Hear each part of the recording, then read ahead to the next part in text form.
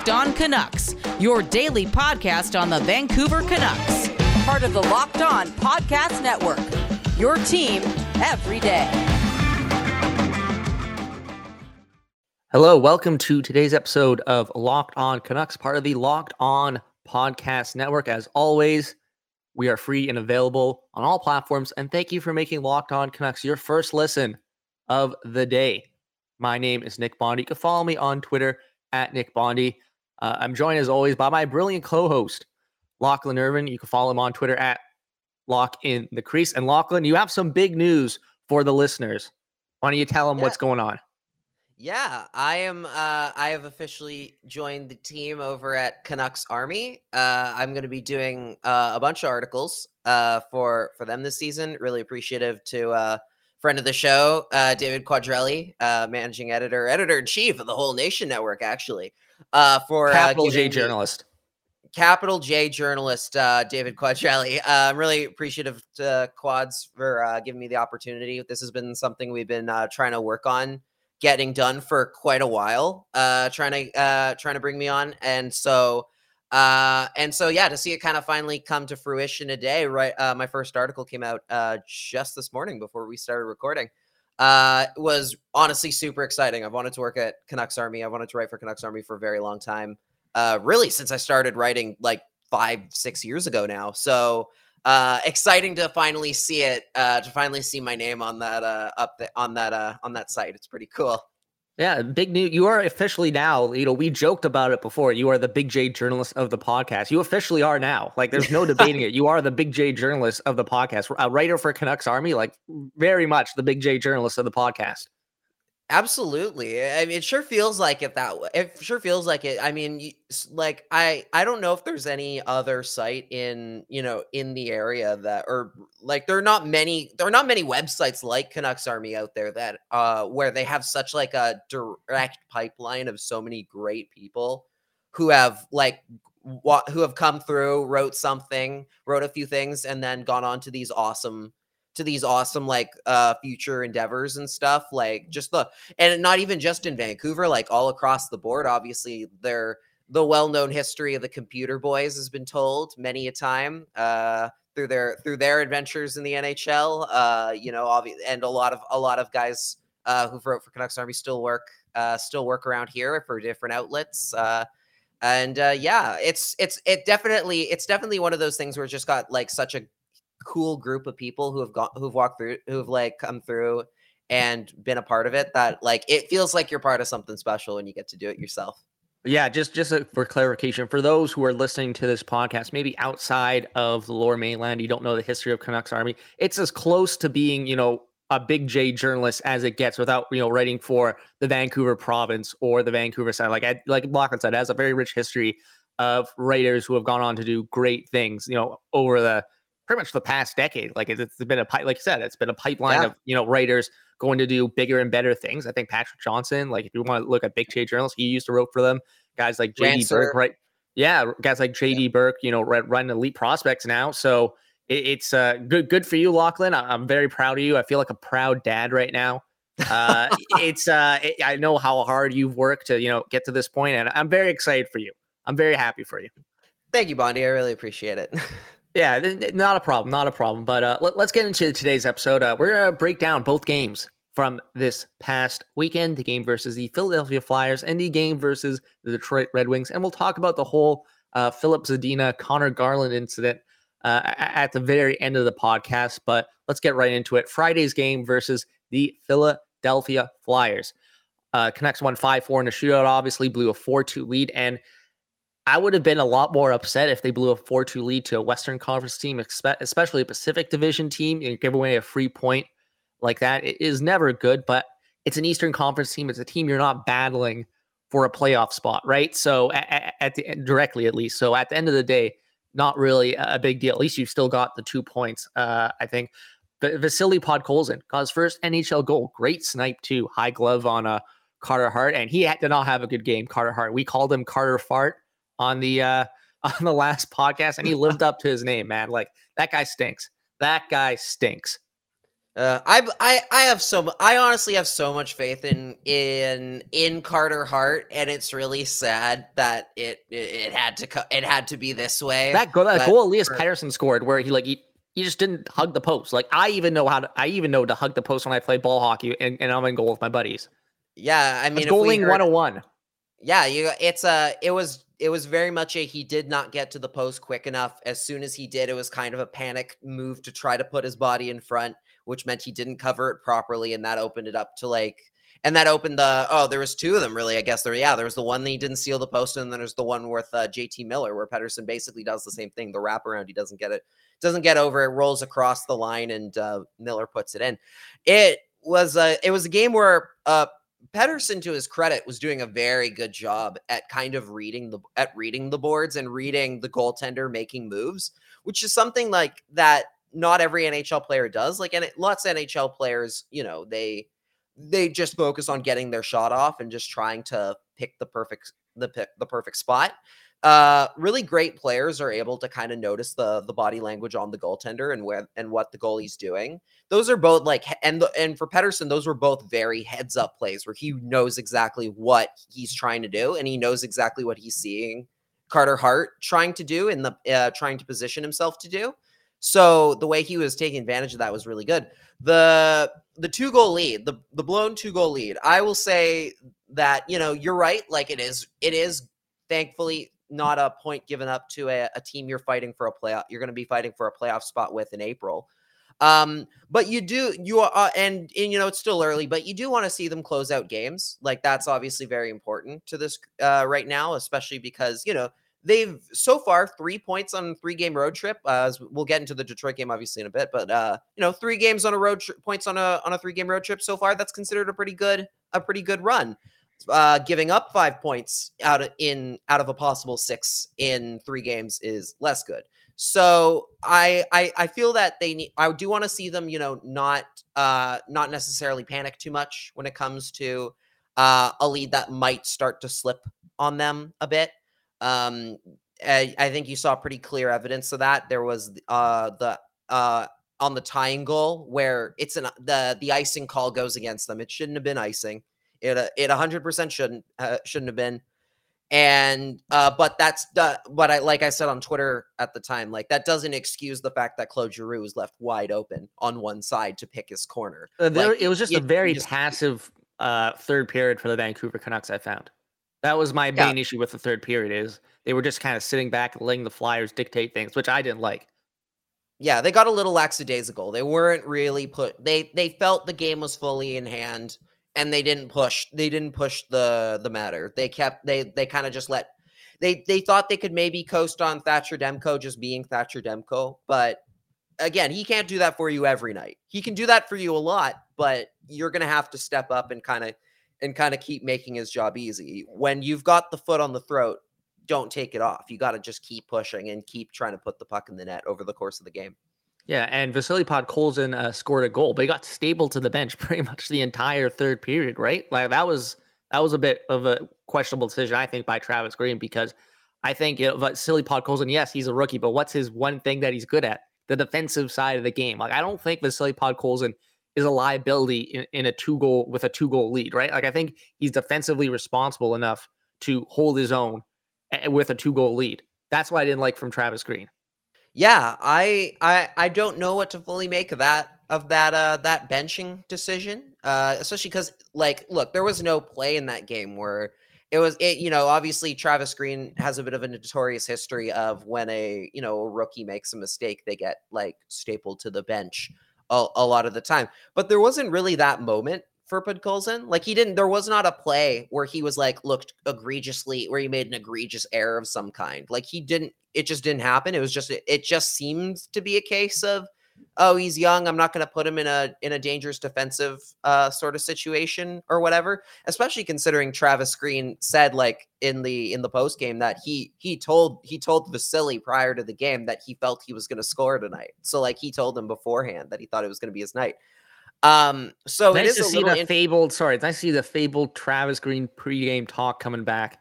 Yeah, you always nice to whisper something into a player's ear when they're doing poorly, and it seems to work. It seems to work. That that Podkolzin goal was really cool to see. It was just a great shot off the wing. And the way, like, I think the way he reacted is something I haven't seen from a lot of Canuck forwards. We have a lot of guys on this team that are more the very stoic type. And you just see Vasily Podkolzin basically just full on screaming at the top first of his NHL goal, man. it. Get hyped. Yeah, get hyped. I loved it. And one thing I also really loved is after the game, Pettersson was talking about how he's like, oh, it really reminded me of my first goal. And if you go back and look at the tape, like if you go and look at the highlight of Pettersson's first goal, it is practically identical. Yeah. Same coming off the wing. Same shot, just right around the circle. Literally, a top shelf sniz, not a snipe, a sniz. Yeah, a top shelf sniz. And literally, if he had just done it a game earlier, it would have been on the same goalie, Mike Smith. It's eerie how close those two goals were in similarity. And it was a very cool moment. And it's good to see Podkolzin get that kind of out of the way. That's sometimes the hardest barrier for a rookie, is scoring that first one is always the most nerve-wracking because you just want to get it out of the way and done. So I think now that he's gotten it, it's going to be, he'll be able to calm down, settle down a little bit, and settle more into the role he's going to play on this team going forward. And what I also liked is all the teammates reposting the Vancouver Canucks posts on Instagram with him and his first NHL goal puck. Like, you can already tell he's a beloved teammate. Like, people, the guys on the team really like this guy. They really like this guy. Yeah, you want you want teammates that you like to be around, and like, yeah, winning's great, but you want to win with people you like. It's easier to win with people you like than people you don't like. So yeah, it's good. It's nice to know that. I feel like the Canucks for the last little while have been a pretty tight knit group. Like, especially like that core group. They're a close group that really wants to try and win together, and that's something you can't discount. Like, you can win. Talent obviously is what gets you to championships and what gets you to the end result. But having a group that you can rally around is a lot of it too. So it's a nice thing to see. Yeah, and we quickly have to touch on Thatcher Demko's performance. I think we're going to be saying this a lot during the regular season. Thatcher Demko kept them in this game, especially in the first period, right? He made a bunch of 5-alarm saves that I think really kept them in this game, because the Flyers were pushing in that first period. Home opener, everyone's juiced. I think he really kept them in the game, especially in that first period. Yeah, Demko is proving very quickly that he is, everything that they expected him to be. Like, and especially like in terms of the way that how he handles pressure and how he handles playing in tough games and games where he's not always getting the help he needs. Like you mentioned, the first period, he held them in it. That game very easily could have been sealed and delivered to the Flyers by the end of the first 20 minutes. And the fact that they were able to stay involved in that game and end up and gain four consecutive goals, or four goals in the second period, is largely due to just how well he played. They're not in that game without him.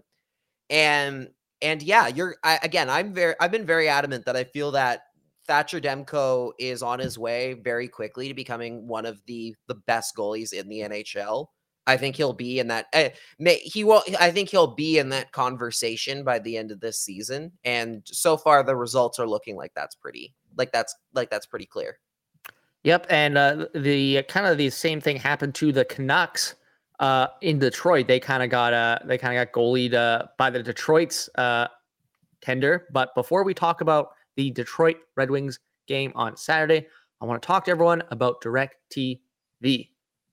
DirecTV is a simple way to get all the entertainment you love without the hassle. DirecTV Stream brings you your live TV and on-demand favorites together like never before, which means you can watch your favorite sports, movies, and shows all in one place. And the best part, there is no annual contract. Stop waiting and get your TV together with DirecTV Stream. You can learn more at directtv.com. That's directtv.com. Okay, so the game on Saturday versus the Detroit Red Wings. First and foremost, I think we could both agree they got goalied. They got goalied by Thomas Greiss. Thomas Greiss, yeah. You know what? And that's going to happen over any 2-game season. You're going to get goalied, and your goalie is going to steal you points. And we expect Thatcher Demko to steal, connect a bunch of points. We just talked about it, but they got goalied. They should have won that game by all things considered. Completely outshot them, completely outplayed them, especially in that third period. They're really pressing. A number of shifts where they were hemming the Red Wings back in their own zone. Just couldn't get him past Greiss. I remember Bo Horvat had a great chance at the side of the net. There was just they had like a bunch of chances to tie the game and get something out of this game, but unfortunately, it just wasn't to be. Especially Thomas Greiss, he just had a great game. You got to tip your hat to a goaltending performance like that, right, Lachlan? Yeah, Thomas Greiss was very good in that game, and especially in the third period when they were really pressing, really getting their opportunities. One thing I did want to touch on though is that I feel that the high shot total, particularly due to I think they had 23 shots in the third period against Detroit. I feel like the shot total misconstrues the story of the game a little bit. Okay. Because you think it's a fugazi? Think it's fake? Not fake.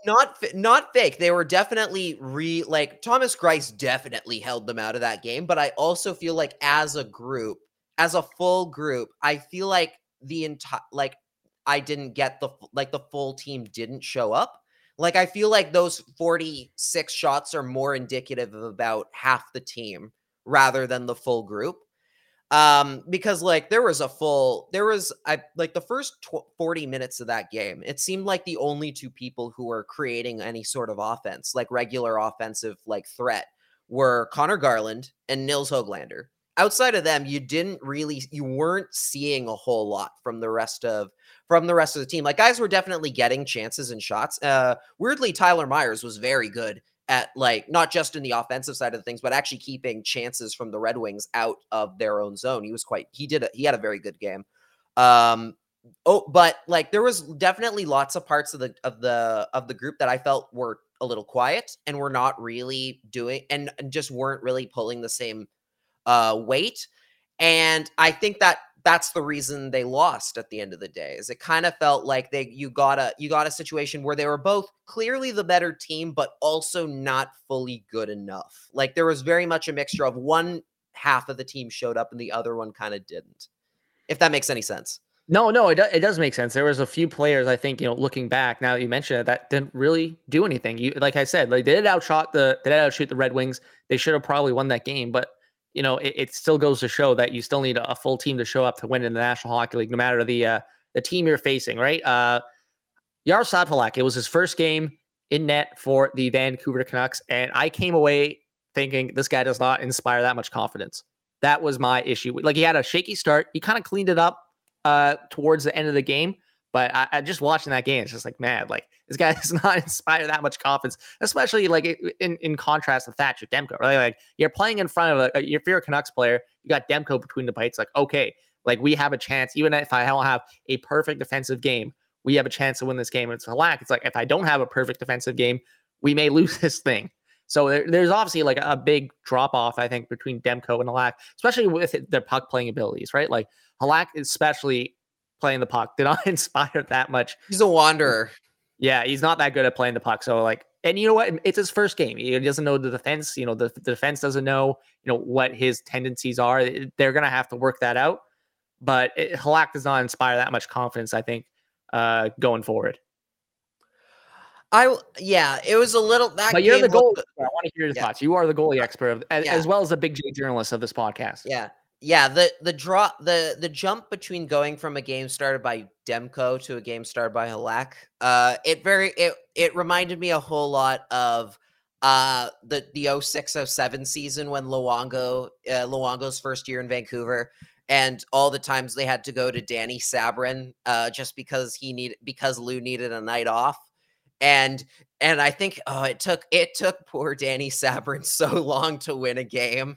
Like I think it took him like I think it wasn't until like the 9th try that they finally won. And part of that was due to the fact the Canucks did not have a good defense at that time. Hey, he held the fort when Luongo was going to the bathroom, so he did his job. Yeah, that was Sabrin's big moment. That was Sabrin's big moment where it just like he showed up at the perfect time. And yeah, yesterday, I think there were two things that were very clear. One was Halak is a goaltender that, I've watched Halak for a long time. Like he's been a goalie I've always enjoyed watching play. But one thing about him is that he thrives mostly, at least I've found, he thrives mostly in games where he's getting a lot of shots, where he like every goaltender is different. I think people sometimes don't realize that like there are some goaltenders who are great when you're playing when they only have to face as little shots as possible. They're there to just be very much that last line of defense. And then there are some goaltenders that need to get a feel for the game and need to get as many take as many shots on net as possible to like stay in it and stay active in the game. Halak is kind of one of those guys. So I think the fact that they were playing the Red Wings on Saturday was a little bit of a tough first opponent for him, just because they weren't going to get a lot of shots on him. So he was going to be a little bit cold at points during the game. And the other part, and I think hence why I think he looked a lot better as the game got on, as he started getting a few more shots over the course of the game. He started looking a lot more comfortable in net. And the other thing, and like you mentioned, the puck moving thing. The thing with Halak's puck moving is that really it's the fact that I don't think the Canucks have had an active puck moving goaltender in a very, very long time. Like Demko, like they have guys who like every goaltender is going to play the puck. They've never really had a Mike Smith type who's like who's known for playing the puck. Not a Mike Smith, a Marty Turco, like none of those, or like a Brodeur. Like they've never had a guy who really wants to get his stick on his stick in the play. He wants to make plays up to the defense and kind of move the puck. A lot of the Canucks goalies over that last time have very much been, stay in the net, only come out if you absolutely need to, and that goes back really to the Luongo era start of things, because Luongo never played the puck at all and hated doing it. So you can definitely tell this defense is not used to it, and and it's something that I think as they get more comfortable with the new teammate, they're going to get better at it, and they're going to be able to anticipate where he's going to put the puck a little bit better. But yeah, yesterday it definitely was, or the other day it was definitely causing some anxiety attacks for people, I'm sure. Another thing from this game was just Connor Garland being an absolute pest and terrorizing the Detroit Red Wings. I did not expect an October game between Detroit and Vancouver to get this chippy and this, intense. I was not expecting that. I was legitimately not expecting it. It reminded me back when the Red Wings were in the Western Conference, the Canucks would have to play them, and Canucks were a good team, and the Red Wings were a good team. It reminded me of that type of game. Obviously, the franchises are in two completely different places right now, but that's a type of game it reminded me of. And Connor Garland, he was a pest. And you know what? OEL. We have to shout out OEL, Oliver Ekman-Larsson. He has a bit of snarl to his game. It's not something I expected coming over from Phoenix/Arizona.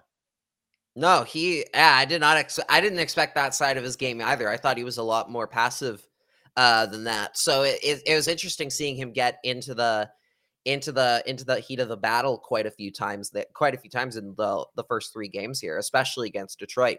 Garland is who I wrote about for my first article with Canucks Army, basically talking about how the Canucks haven't had a Connor Garland type player for a very long time. Specifically, they haven't had a guy in their top 6 who can play the agitator role, play that role, getting under the skin of opponents, but it not come at the cost of his offensive. Lachlan, you know who he reminds me of? And I hate saying this as a Canucks fan, and the Canucks fans, go ahead and throw. I think I know exactly where you're going to go. And throw virtual tomatoes at me if you want. It's Brad Marchand.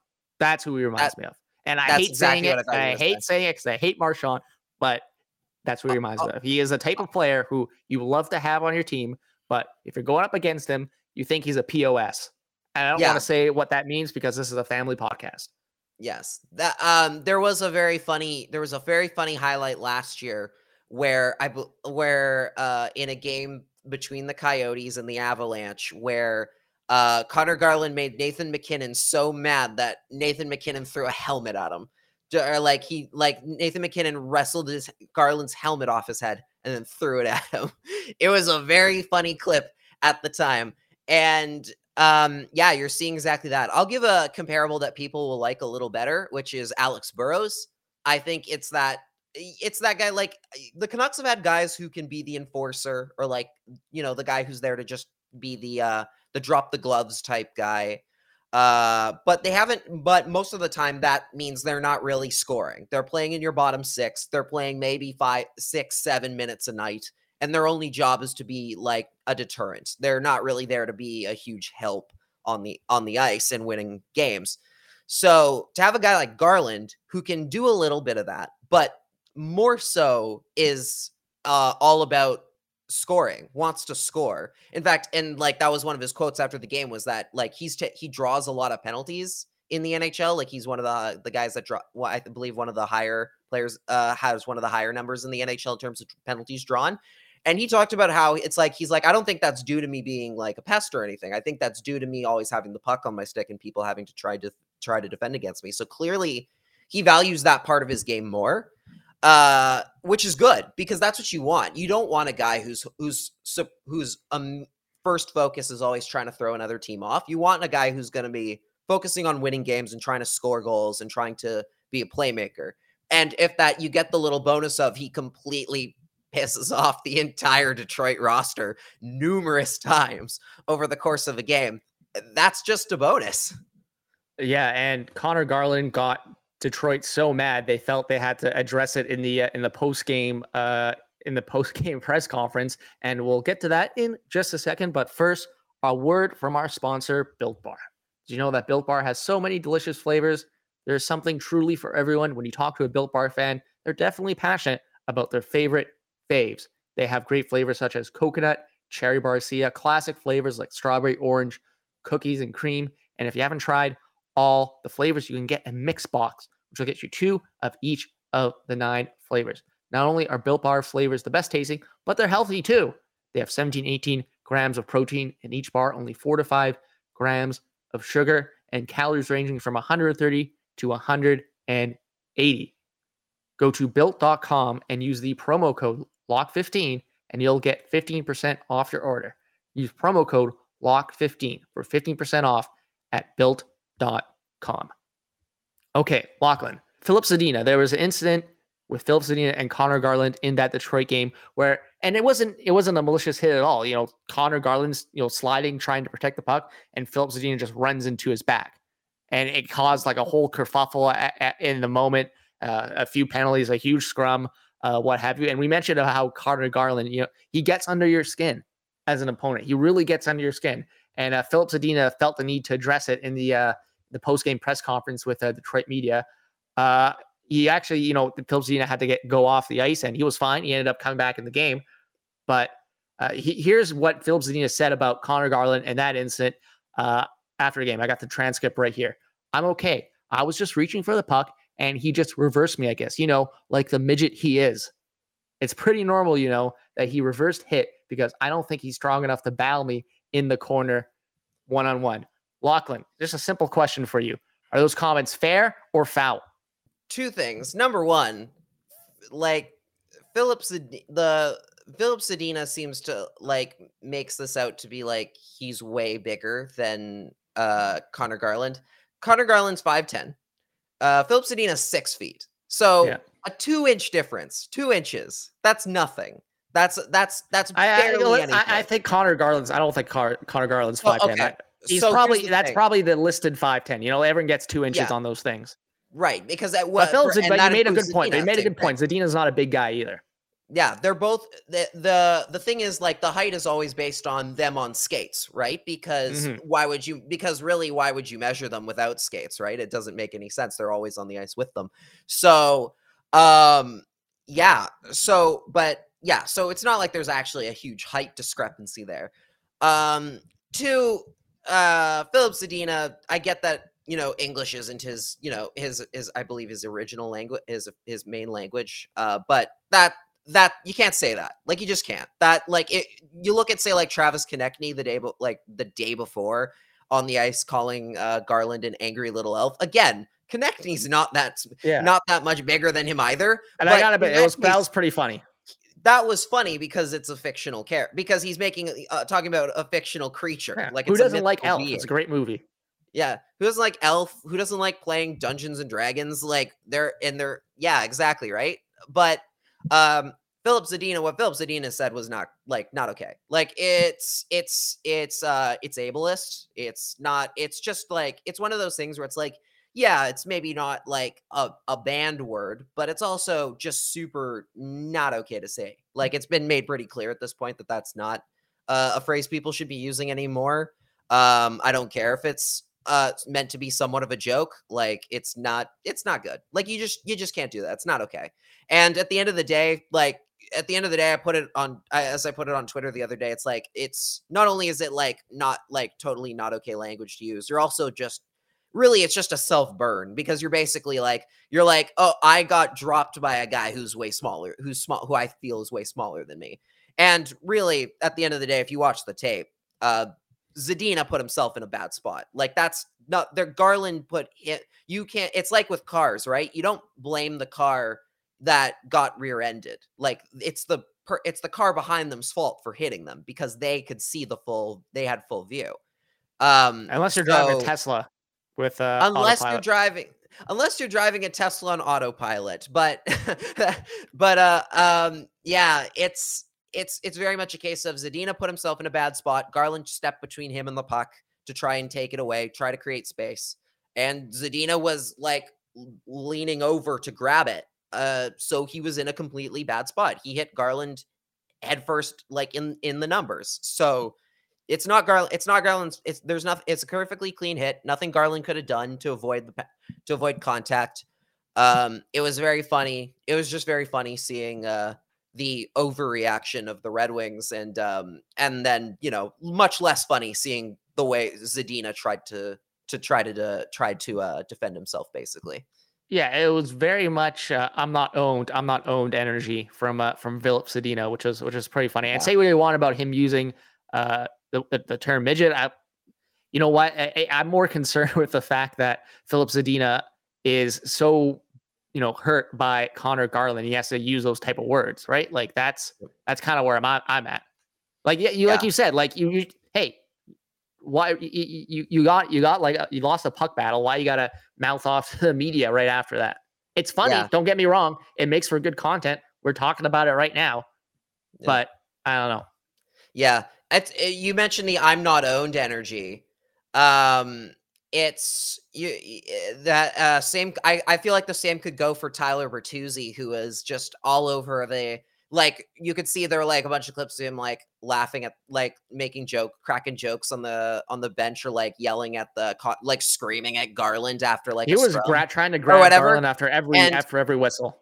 Yeah, and I forget what very funny person tweeted this on Saturday, but they were like, Tyler Bertuzzi is talking up a big game for a guy who will not be allowed to cross the border for the next game against Detroit. Yeah, if I'm Garland, I'm not getting too close to him.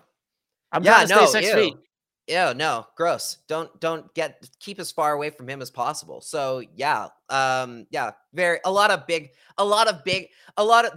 were some very small people on Saturday. Connor Garland wasn't one of them. Yeah, no way. There's issues with the Detroit Red Wings. I think if Connor Garland is letting them, lose their cool that easily. But that has it for today's episode of Locked On Canucks, part of the Locked On Podcast Network. And thank you for making Locked On Canucks your first listen of the day.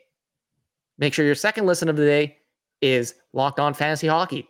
Host Scott Cullen leans on his decades of fantasy hockey insight and experience every day to help you be the expert of your fantasy hockey league. It's free and available on all platforms. Once again, this is Locked On Canucks, part of the Locked On Podcast Network. You can follow me on Twitter at Nick Bondi. You can follow Lachlan Irvin on Twitter at Lock in the Crease. Make sure to subscribe to our YouTube channel. We have full videos on there for every episode, every single day. And Lachlan, where can people find your work at Canucks Army? Well, yeah, you said it right there. CanucksArmy.com. You can find I'm going to be writing there quite a bit this season. So make sure to keep an eye on that. And then you can follow me on Twitter at Lock in the Crease. And you can also check out my other podcast, The Creasecast, which I host with Cody Sievertson on Mondays and Thursdays. Awesome. Yeah, that's everything for today's episode for Locked On Canucks. Thank you for listening.